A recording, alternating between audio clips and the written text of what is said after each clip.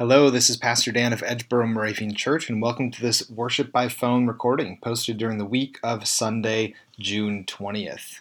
This was the fourth Sunday after Pentecost, and during this recording, you will hear a scripture reading done by Tammy Bear, an elder of the church, followed by my sermon, and then Tammy will once again reappear on this recording to read a Father's Day liturgy. Happy Father's Day to those fathers and father-like figures that are listening today.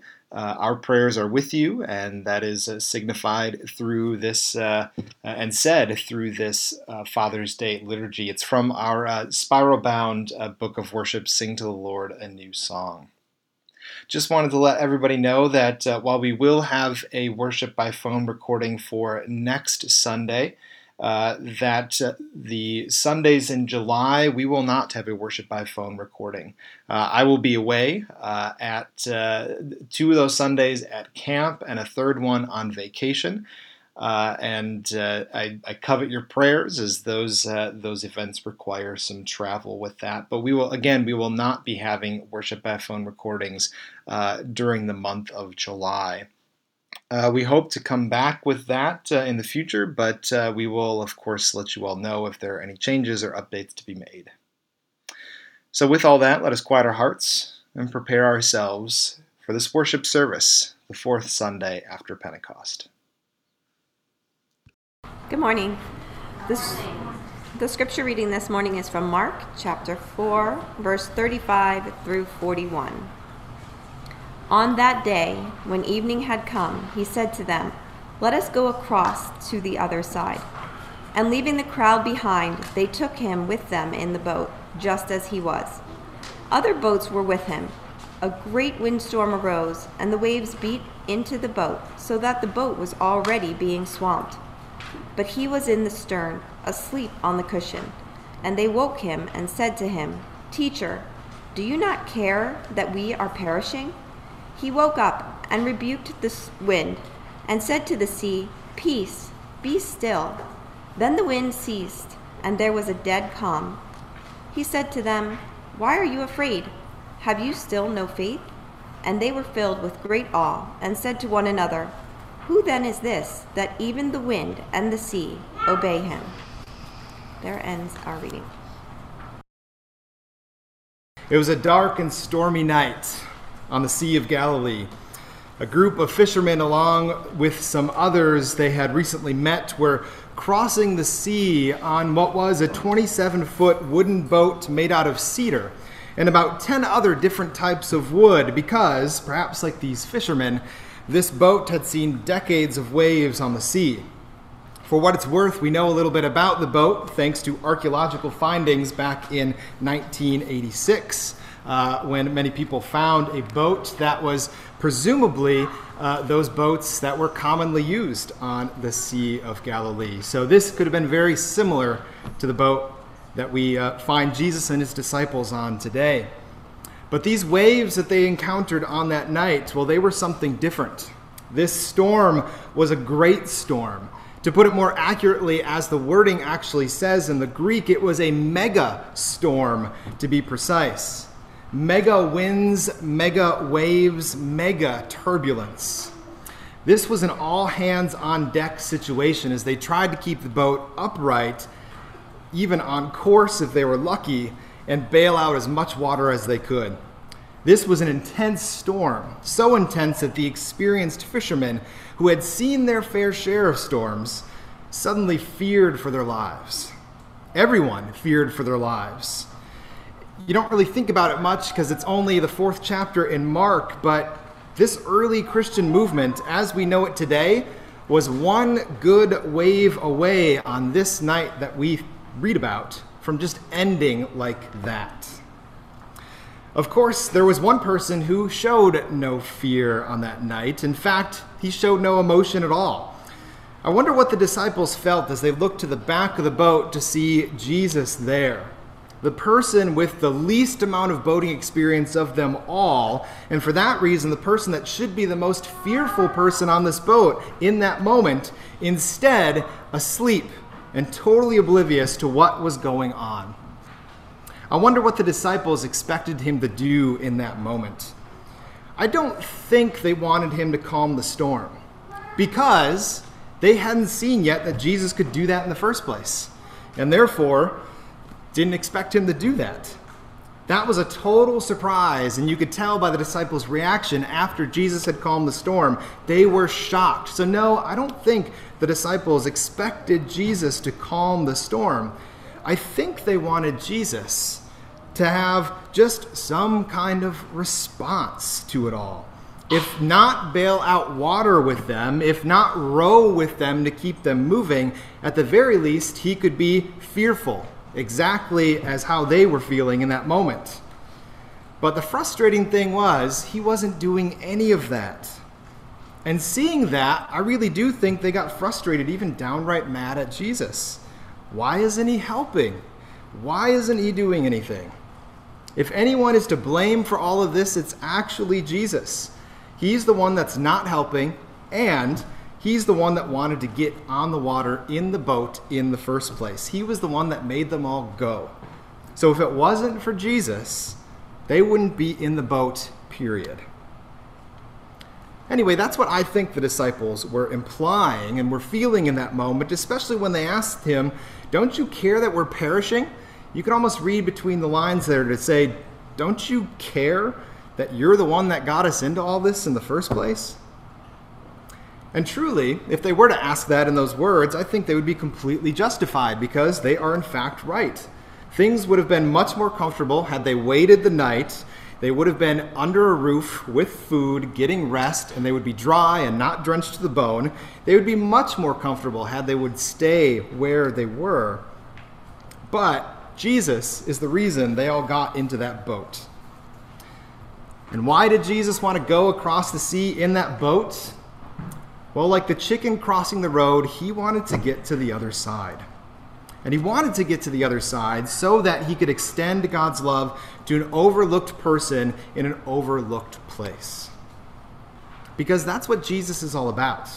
Movement, carrying love with him and with others.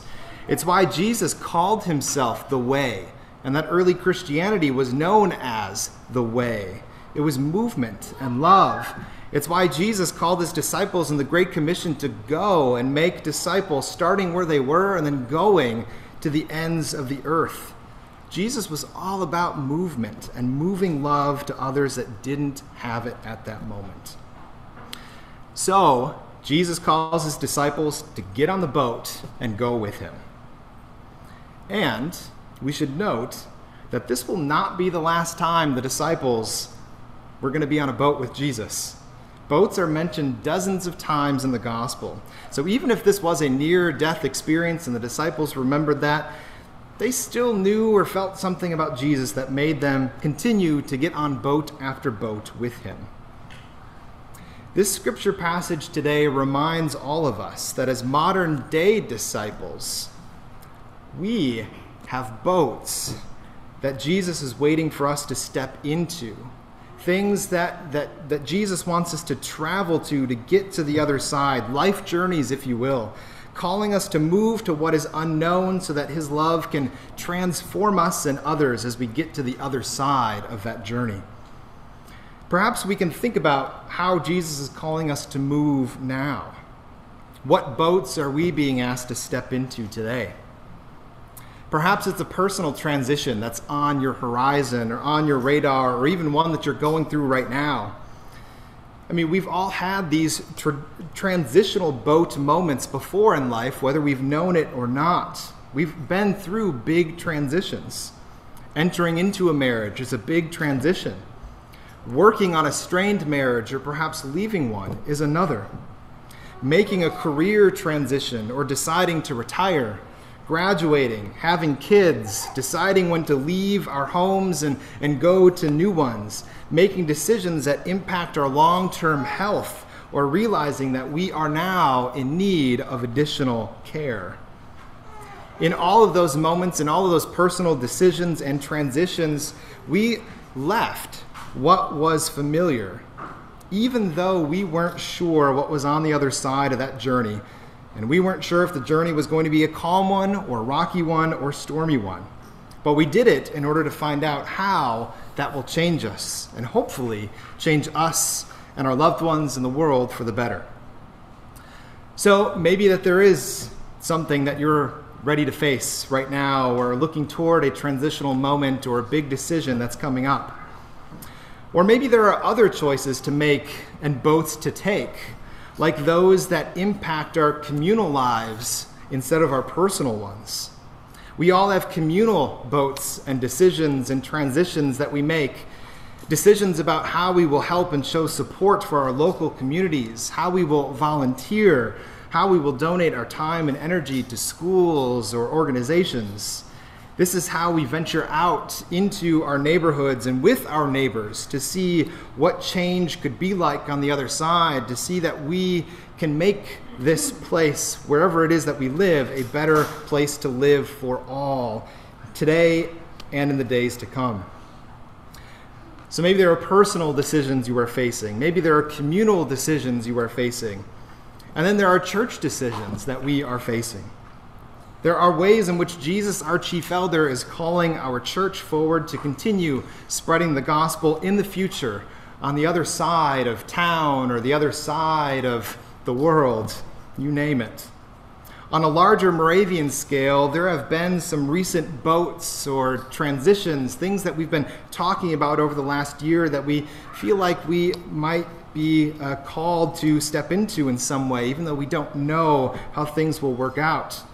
For example, in our church, with both synods coming up this summer and next summer, some of our provincial leadership will be changing, and with that, new paths forward will be charted. Another one of those moments might be our ongoing discernment, which is being done as to how the Moravian Church can authentically support social justice movements in a uniquely Moravian way. There are other conversations going on in the church trying to figure out what needs to happen for us to be a church presence in an increasingly hybrid world, virtual and in person. And conversations are happening about how we could share the good news in a widening digital realm. And then there are other conversations among many congregations. Congregations are also taking this time that the pause that this pandemic has created to reassess their ministries and make changes, additions, or subtractions to what they did prior to the pandemic in order to meet the changing needs of their communities. These are the boats that have become much more evident, apparent, perhaps much more closer to us in the Moravian Church over the last year. And these boats are just as apparent to us here at Edgeboro too, us being a part of all of that. So I wonder, what boats are there for you now? What boats are you feeling Christ nudge you to or beckon you into? What transitions, what choices are on the horizon for you personally and also in the realms of your community and your church? While we know that making choices is never easy because we don't know how things will change, we don't know what things will look like in the future, we don't know if there will be storms along the way. Yet through this all, I hope that we might have faith to get in that boat, the boat that we are so called to get into, whatever that might be. Let Scripture remind us that Jesus never says, you must go to the other side, but rather, let us go to the other side. In other words, that as we make our choices and decisions and transitions, as we step into that boat, we venture out with the greatest travel companion and guide the world has ever known right by our side. So God's blessings be with all of you, as with each decision, action, and transition you strive to do to share Christ's love in the world and do what is best for you and your family, your community, and your worlds. Christ is with you always in that boat. May you have the faith to step in.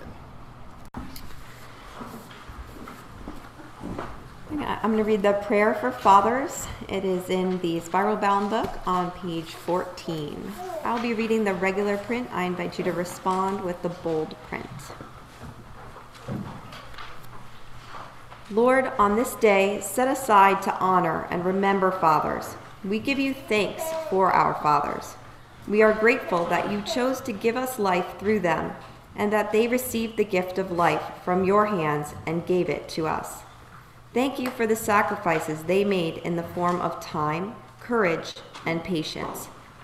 We thank you for the men who raised us, who were our fathers in childhood, whether biological father, adopted father, older brother, uncle, grandfather, stepfather, or someone else.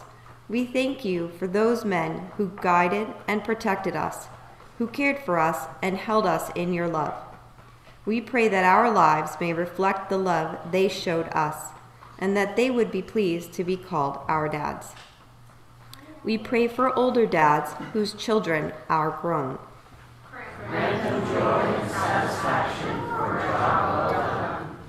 We pray for new dads experiencing changes they could not predict. Grant them rest and peace as they trust you for the future. We pray for expectant men who will soon be dads. Grant them patience and good counsel in the coming months. We pray for dads who face the demands of single parenthood. Grant them strength and wisdom. We pray for dads who enjoy financial abundance. Grant them time to share with their families. We pray for dads who are raising their children in poverty. Grant them relief and justice. We pray for dads who try to balance vocation and family. Grant them courage for the living of each day. We pray for stepdads. Grant them patience and understanding and love. We pray for dads who are separated from their children. Grant them faith and hope. We pray for dads in marriages that are in crisis. Grant them support and insight. We pray for dads who have lost children. Grant them comfort in the resurrection of Jesus Christ. We pray for fathers whose children's lives ended in abortion. Grant them healing and peace. We pray for dads who gave up their children for adoption. Grant them peace and confidence as they trust in your promises. We pray for adoptive fathers. Grant them joy and gratitude for the gift you have provided. We pray for boys and men who think about being dads. Grant them wisdom and discernment. We pray for men who desperately want or wanted to be dads. Grant them grace to accept your timing and will. We pray for all men who have assumed the father's role in a child's life. Grant them joy in the appreciation of others. We pray for dads who show us the way of faith. Grant them the guidance of the Holy Spirit. We pray for those people present who are grieving the loss of their father in the past year. Grant them comfort and hope in Christ's resurrection. I invite all the men and boys in the sanctuary today and at home to stand as you are able for a blessing.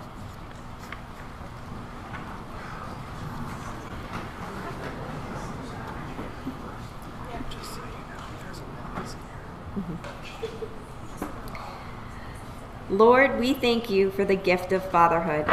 We thank you for the many examples of faithful fathers in Scripture, like Abraham, Isaac, Jacob, and Zechariah. Now hear in our hearts and in our minds the names of other men who have inspired us by their fatherly examples.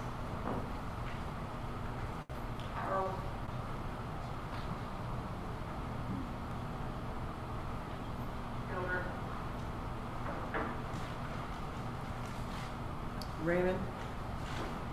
Walter. Robert. Donald. Doc.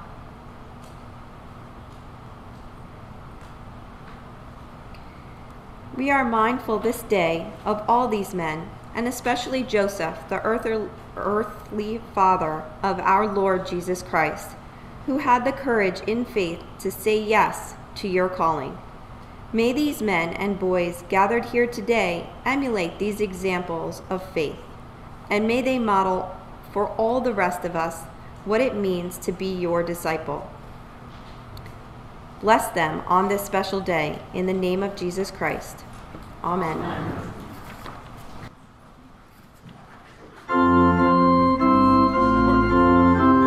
Let's sing the entire hymn.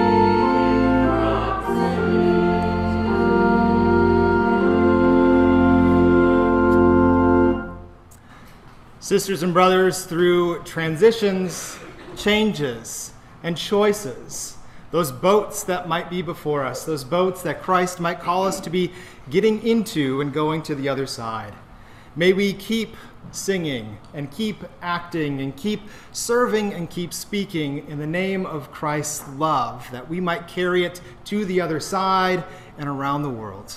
So go in peace to love and serve in the name of Christ. Amen.